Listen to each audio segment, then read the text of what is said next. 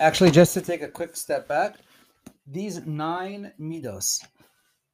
So there's actually is a debate if these are asur or not. It may or may not be technical or semantic. Certainly, all these 9 things is against the Ratzon Hashem according to Chazal, all Rishonim, and Poskim. That's not debatable. It's just it is a question if it's technically called asur or not. Okay, now just to get to the last case of B'nai Chatzufa. So this is referring to a woman who inappropriately or immodestly directly asks her husband to sleep with her, to do tashmish with her. So that's considered immodest and inappropriate.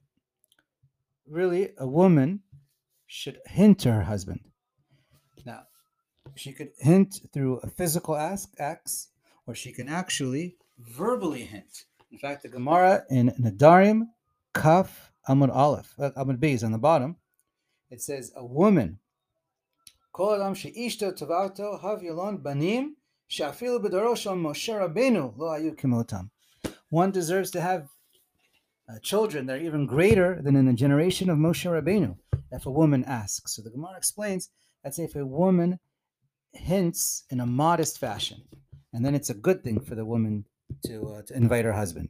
She could say something like, "Come to my tent," like Leah did to Yaakov, or she can say, "I'm going upstairs to take a shower," or "I'm getting ready for bed," or any of those other where it's a hinting expression, and that's actually a good thing. And if a woman does ask inappropriately, they are still allowed to be together.